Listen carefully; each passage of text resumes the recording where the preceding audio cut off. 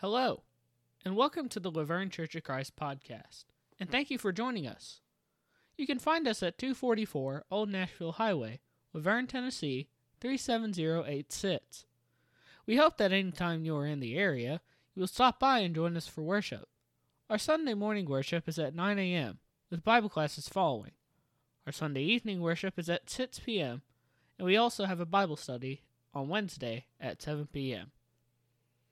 Happy to have with us tonight my friend and our brother Eddie Boggess, and he has been working in ministry for almost 30 years now.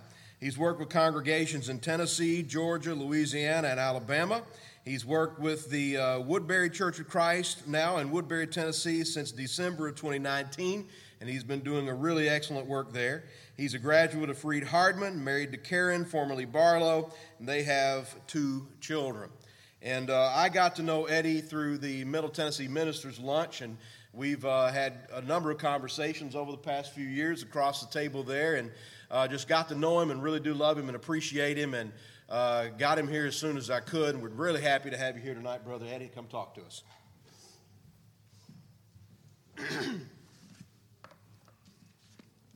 Well, good evening.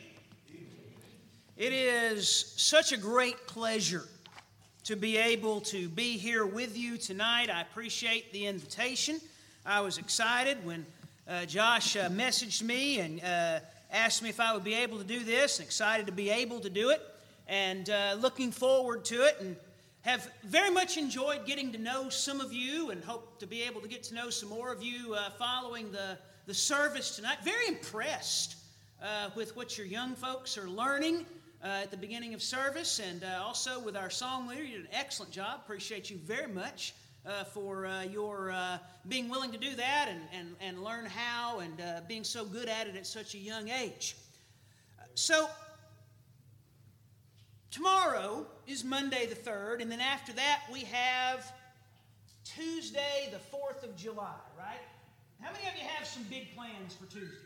I mean, maybe you're going to have some family over and grill some good things to eat, or maybe you're going to go see a big fireworks show, or I'm not sure what all you might have planned. We used to have a big family reunion every 4th of July. A lot of folks do that because everybody's off work, and it's a good time for folks to do that. But of course, we understand that even though we may do a lot of fun things on this holiday, we know what it means. It is the birthday of our great nation, Independence Day, to recognize our independence from Great Britain. And it also celebrates a value that all Americans hold dear. As Americans, there's not a lot that we all agree on, right? Matter of fact, there's probably more that we disagree about than there is that we can agree on. But there's one value that we believe in, we fight for, and that's freedom. Freedom of choice, which we define as the ability to choose whatever we want to do with our lives. Doesn't matter what someone else might think. If they think our choices are foolish or wise, if they think our choices are right or wrong, we don't care. Because we have the right to make the choices for ourselves. To us, freedom means that when it comes to our time, however much time we have here on the earth, we can spend it in whatever way we choose. And when it comes to our God-given talents, the things that God has blessed us with, we can do with those whatever we see fit. As a matter of fact, when you think about it, doing whatever we choose with our time and with our talents is what freedom is all about.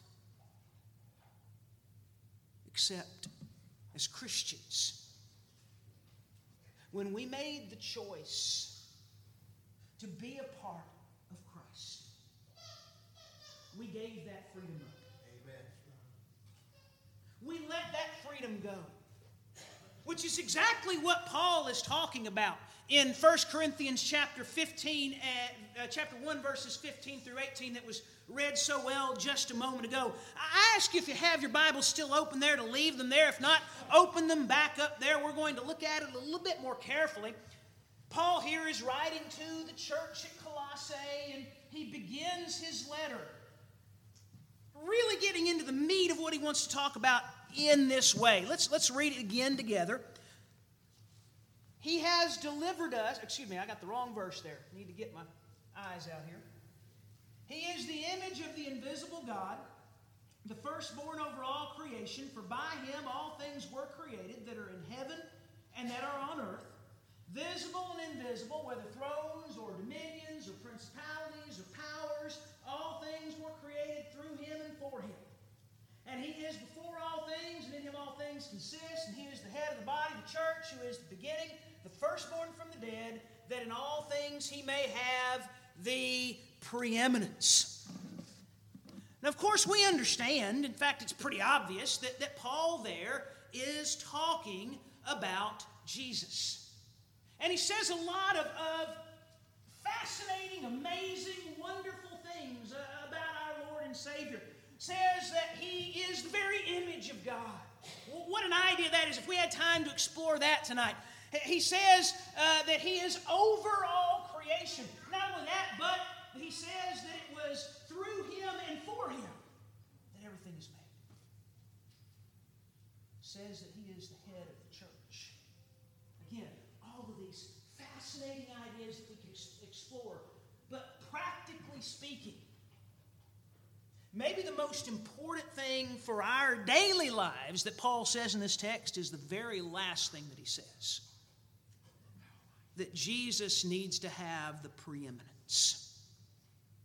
Now, preeminence is not a word that we use every day. It's a kind of a big fancy word, but it's not hard to understand what it means. If you don't understand, you can look it up pretty easily. The word simply means to be in first place.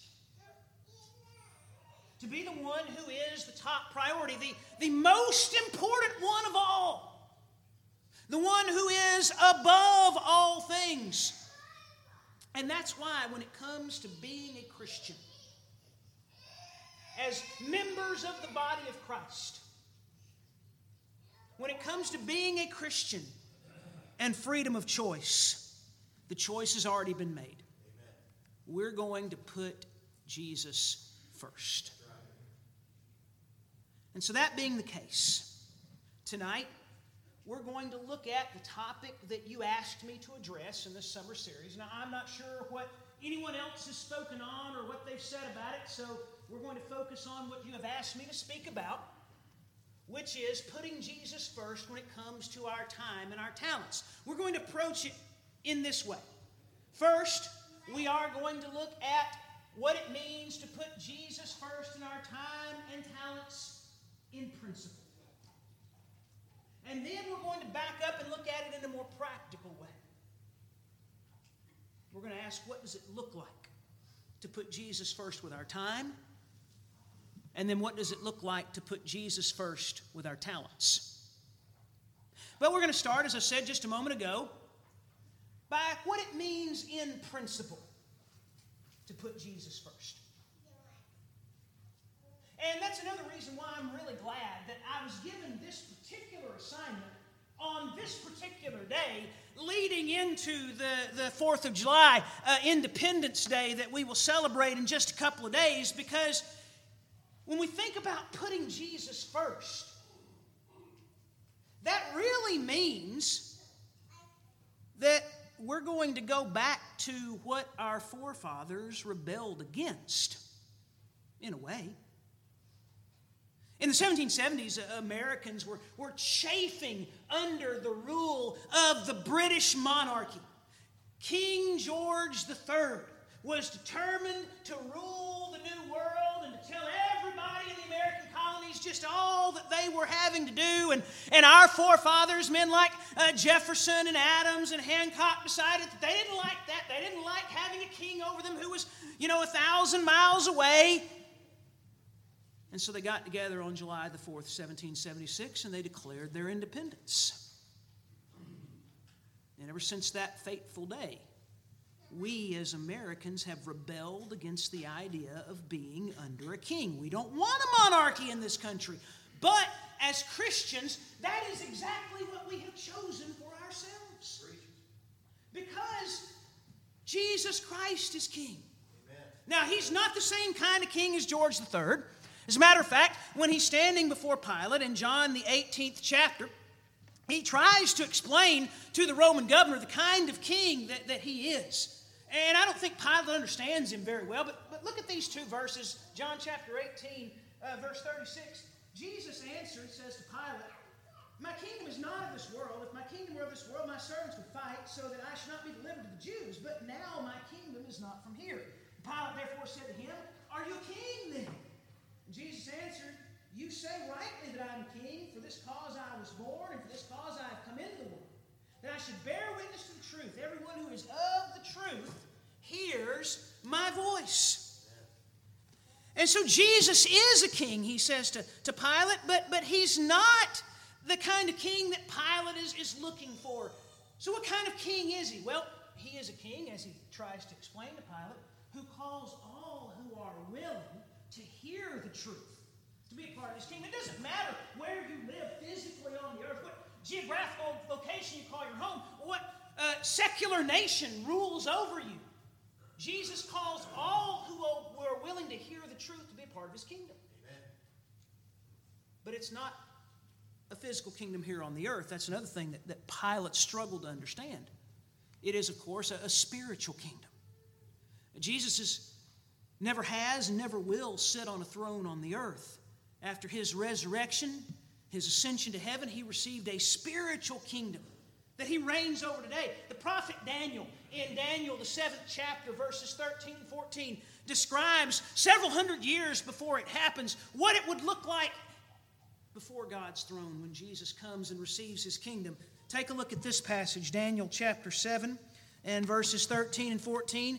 Daniel writes, "I was watching the night visions, and behold, one like the Son of Man coming with the clouds of heaven. He came to the Ancient of Days, and they brought him near before him. And then to him was given dominion and glory and a kingdom that all peoples, nations, and languages should serve him. His dominion is an everlasting dominion which shall not pass away, and his kingdom the one which shall not be destroyed." And so Jesus is a king, but he is reigning over a spiritual kingdom in heaven. Now, the fact of the matter is that most of the people today do not acknowledge his kingship. One of these days, when he comes back, that will change. Amen. Philippians chapter 2, verses 10 and 11, the Apostle Paul tells us that at the name of Jesus, every knee should bow, both those in heaven and those on the earth and those under the earth, and every tongue shall confess that Jesus Christ is Lord to the glory of the Father. But also it is the fact of the matter that as Christians today, we do acknowledge his kingship. Amen. And we have given him the rule and authority over our lives. Now that means that we have a different ruler than everybody living around us. It means that even though we live in the United States of America, and even though I'm sure you do, as I do, respect and love this great nation, and I'm so grateful that I'm able to live in it, and I'm grateful for the freedoms that it gives me, and I celebrate its birthday in a couple of days just as you will, but even though all that is the case, it's not really my country. My citizenship's in heaven, Philippians 3 and verse 20. Amen. And I have a different ruler. So do you. And so I live my life in a different way, and so do you. That also means that even though practically we enjoy the freedoms that come with being Americans and with living in this country, that we know that we have no real freedom because we gave up our freedom when we died to ourselves and were raised to be a part of Christ. We gave up our freedom when we acknowledged his rule over our lives. Now, we do make choices. We still make choices every day, and in many ways, we make choices the same way as everybody else on this earth does, but also in other ways, we make them in a very different way because our choices are all based on following Jesus, all based on his rule, his authority, his kingship. Every decision we make, he's the top priority. Raise your hand for me if you like the game of Rook. Anybody like to play Rook? It's a popular game, especially in this part of the clubs, folks at church that have little rook clubs where they get together 1 or 2 days a week and play rook for several hours. I mean, they just love this game. But if you've ever played the game of rook, you'll know that there's one card in the rook deck that is the trump card. It can take every other card. If you've got that card in your hand, and on that hand you can play that card and take any other card in the deck. It is the card that is over every other card. Well, if you think about it, Jesus is the trump priority. He's the priority that trumps every other priority. Doesn't matter how important something else might be. There's lots of important things in this life, things that we place a great deal of priority on. But it doesn't matter what type of priority something else might have. If it comes into conflict with Christ, Christ is going to trump it. Amen. That's what it means to put Christ first. So that every choice, Christ is the final priority. Now, that doesn't mean we don't have any freedom at all, because certainly Christ gives us a lot of freedom within His will to do different things. But it does mean that even when we have the freedom to make a choice, it's going to only be because He has given us the freedom to do so. He's in charge. So as we think tonight about putting Jesus first in our time and our talents, the first thing we wanted to do is we wanted to have a good understanding of what it means in principle to put Jesus first. But sometimes, you can explain a principle to someone and still that someone might have trouble understanding that because maybe they need to see it. Some of us are visual learners and we need to see something demonstrated or a picture or something so that we can get a good handle, a good idea of what we're talking about. Now I can't really demonstrate anything to you here tonight, but we can look at it more practically.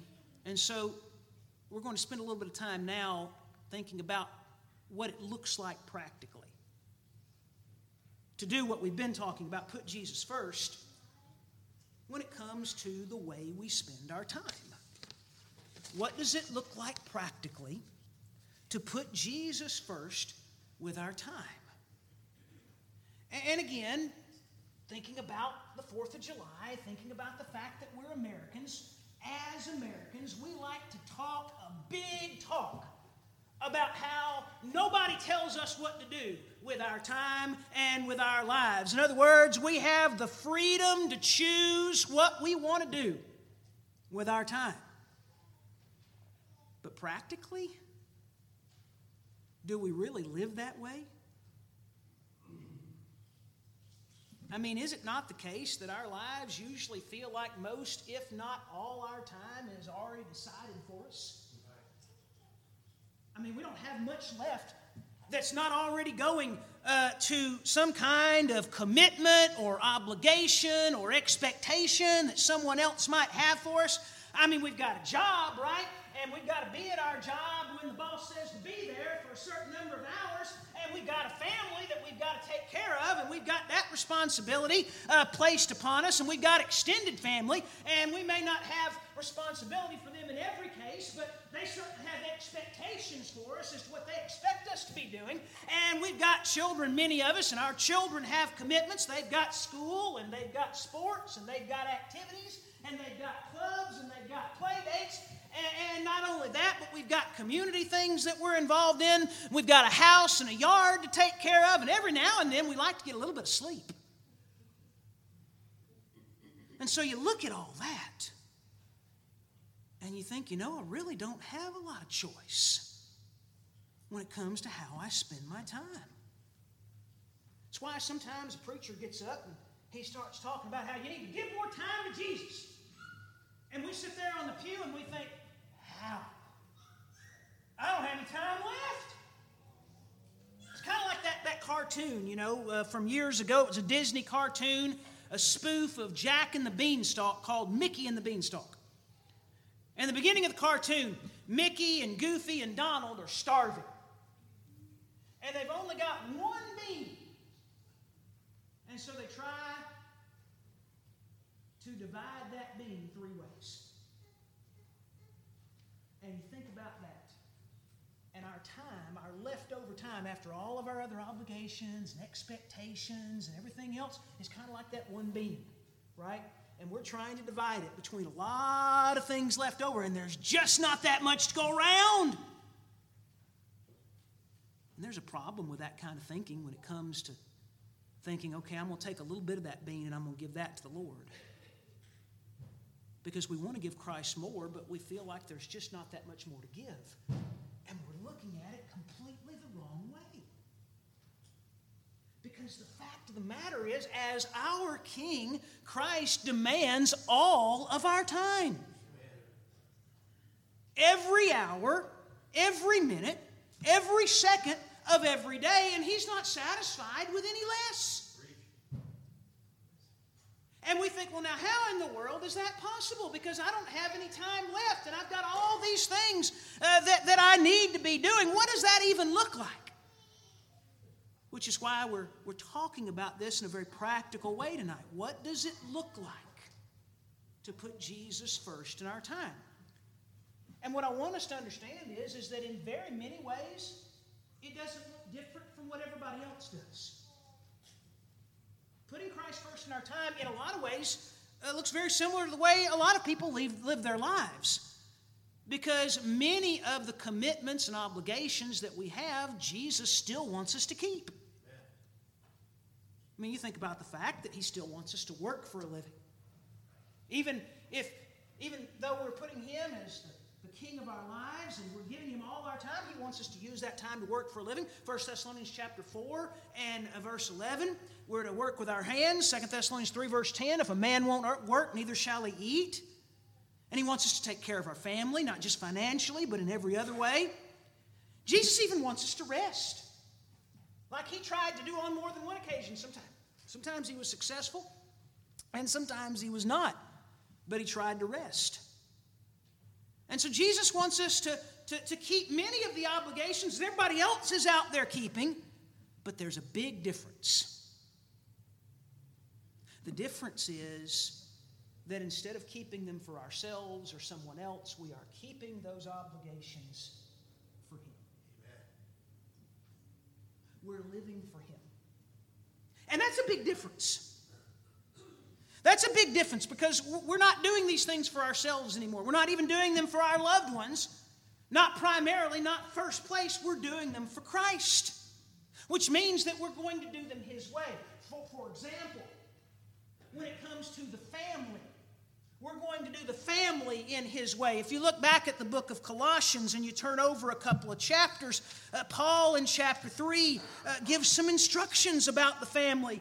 Verse 18, wives, submit to your own husbands as is fitting in the Lord. Husbands, love your wives and do not be bitter toward them. Children, obey your parents in all things, for this is well-pleasing to the Lord. Fathers, do not provoke your children, lest they become discouraged. And we know that Scripture has a lot of other instructions in regard to how Christ wants us to do family. But even a more broad idea than that, in the same context, just a couple of verses later, Paul states that whatever we do, we need to do it heartily as to the Lord and not to man. That's verse 23. So it doesn't matter whether we're at work or whether we're at the ball game or whether we're at the community event or whether we're at the family reunion or a barbecue or wherever we go. Whatever we do, we're doing it as though we're doing it to Christ, because in reality we are doing it for Christ. Because Christ is in charge of all our time. So the point is, Christ gets all of our time because whatever we do with our time, we're doing it for Him. But there's more. You see, putting Christ first with our time also means that sometimes we're going to have to make some tough choices. Because there are some things that Jesus doesn't want us to do with our time. Sinful things. Things that the Scripture condemns. I could go through a whole long list. Scripture's full of lists of things like lying and stealing and cheating and hurting other people and all kinds of things that are sinful things that we don't need to be doing. Christ doesn't want us to do those things with our times. We understand that. But do we understand this? That there are other things that may not be wrong in and of themselves, but they are not as important as other things that Christ wants us to do. In other words, sometimes we're going to have to make some tough choices between two good things.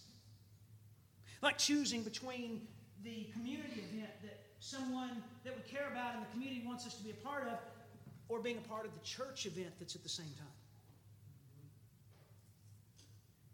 Putting Christ first in our time means that we're going to have to disappoint some people. And it even means that we're going to have to break some commitments. Commitments that we may have made that are not as important as our commitment to Christ. Amen. Now, when my brother and I were growing up, we both played Little League Baseball. Maybe many of you did this as well. And I remember when I signed up for Little League Baseball, my parents told me that if you sign up to be a part of this team, you're making a commitment to this team, and you're going to be at every practice, and you're going to be at every game, and you're going to do your best because that's the commitment you're making. They told my brother the same thing.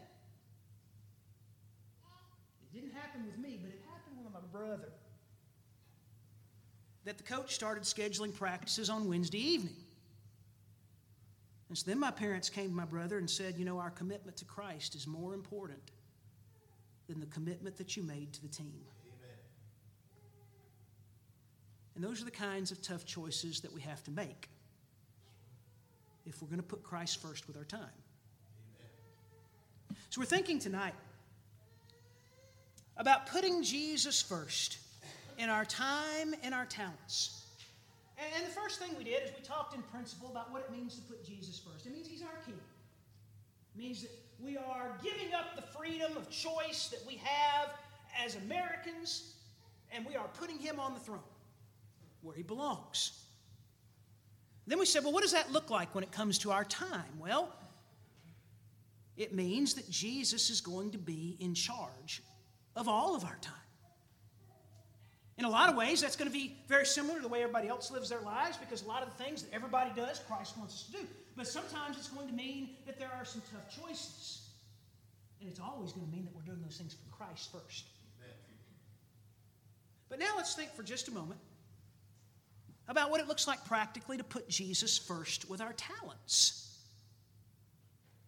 And again, when we think about Americans, we Americans like to talk a big talk about the American dream, right? I mean, this is the reason that so many people want to come to this country. It's the reason that we're glad that we are Americans, because the American dream is alive and well.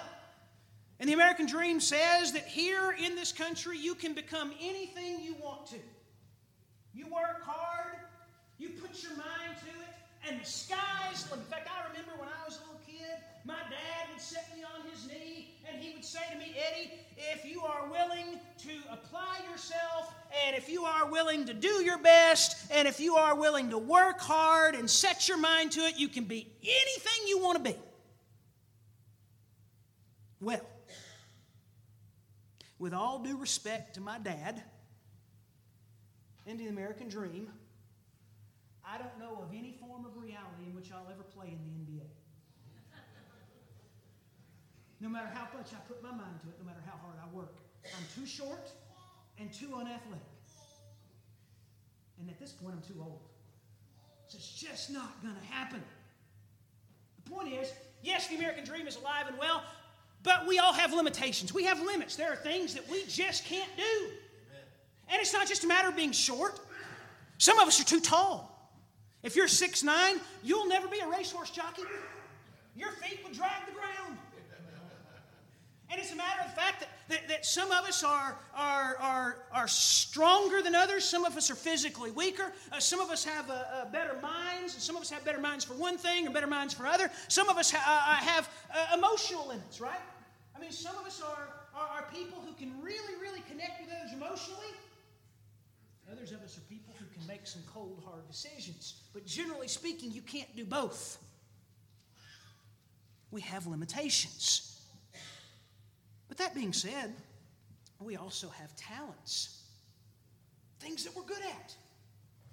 Things that God blessed us with when we were born. Things that we're interested in, and we studied and we developed an understanding of skills and talents that we developed by hard work and study. We have these things. Some of us are good with our hands. Some of us are good with words. Some of us are good with numbers. Some of us are strong physically. We all have different talents and abilities. And that's why the American dream is alive and well, because we live in a free country where people can take those talents and develop them and do some incredible things with them. And people have done that. Take, for example, John D. Rockefeller, a man who was raised in poverty but was blessed with an analytical mind and a knack for numbers that he parlayed into building one of the most powerful companies in American history. Or think about Oprah Winfrey, who was raised by her grandmother, facing various hardships, but used her talent for public speaking and for performing in front of others to begin hosting a daytime talk show that's now become one of the biggest media empires in American history. Or think about Arnold Schwarzenegger, who had a rough childhood in Austria and used not much more than just a lot of muscles to become a movie star and eventually the governor of California. So if you have talent, and we all do, you can do some incredible things with your talent. That's what America's all about. But we're talking about Christians tonight. So as Christians, if we have acknowledged that Christ is on the throne, how do we use our talents? Do we use them the same way everybody else does? Well, if Christ is king, then Christ is in charge of what we do with our talents. Amen. So what does that look like? There's a big difference between what most Americans do, which is using their talents to pursue their own goals. But if Christ comes first in our life, then we're going to use our talents to pursue His goals. There's the difference. We're going to pursue His goals. Well, what are Christ's goals? Well, Christ really only has one goal. His goal is getting everyone, or at least as many as possible, to be with God someday. That is the goal of Christ, which reflects itself in a lot of different ways. It reflects itself through evangelism, or making disciples. And then kind of alongside that with serving other people who are outside of Christ and showing them the love of Christ so that we can gain an avenue with them to teach them about Christ.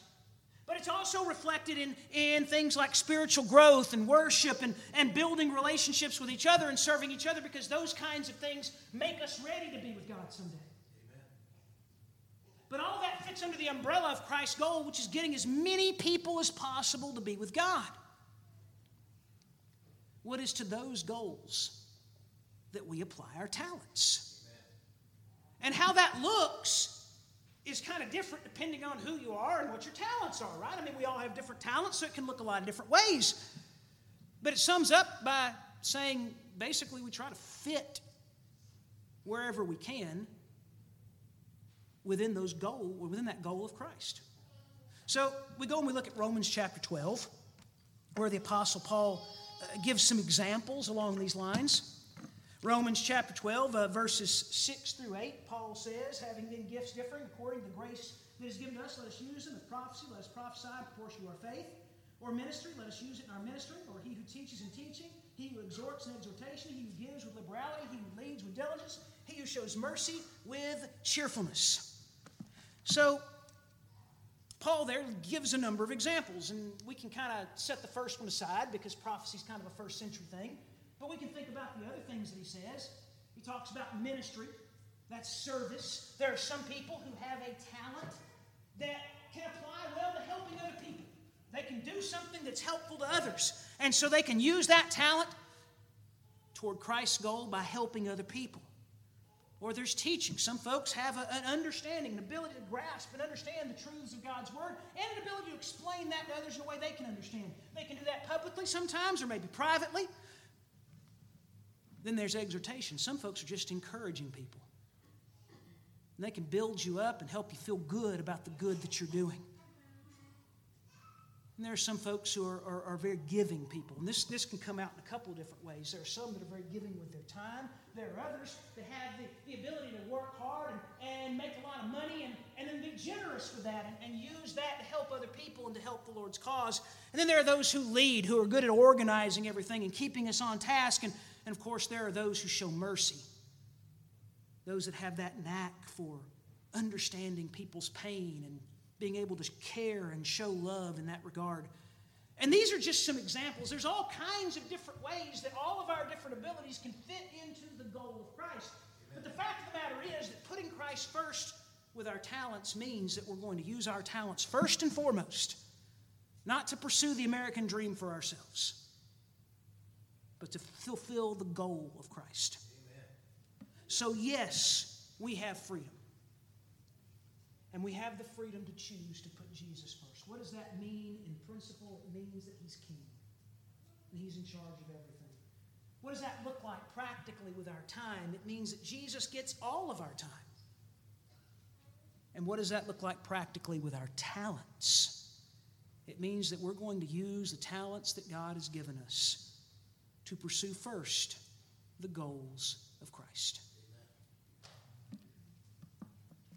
There's someone present here tonight who has a need. We're about to sing an invitation song that is an opportunity for you to come and to ask for help with the need that you have. If your need is to obey the gospel, then certainly we are here to help you do that. If your need is for the prayers of the church in some way, for any reason, we're here to help you with that as well. If you need to come, we hope you will, as together we stand and sing.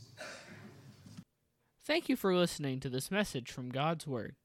If you have any questions, please email them to us at office@lavergnecoc.org. Once again, we thank you for listening, and we hope you have a blessed day.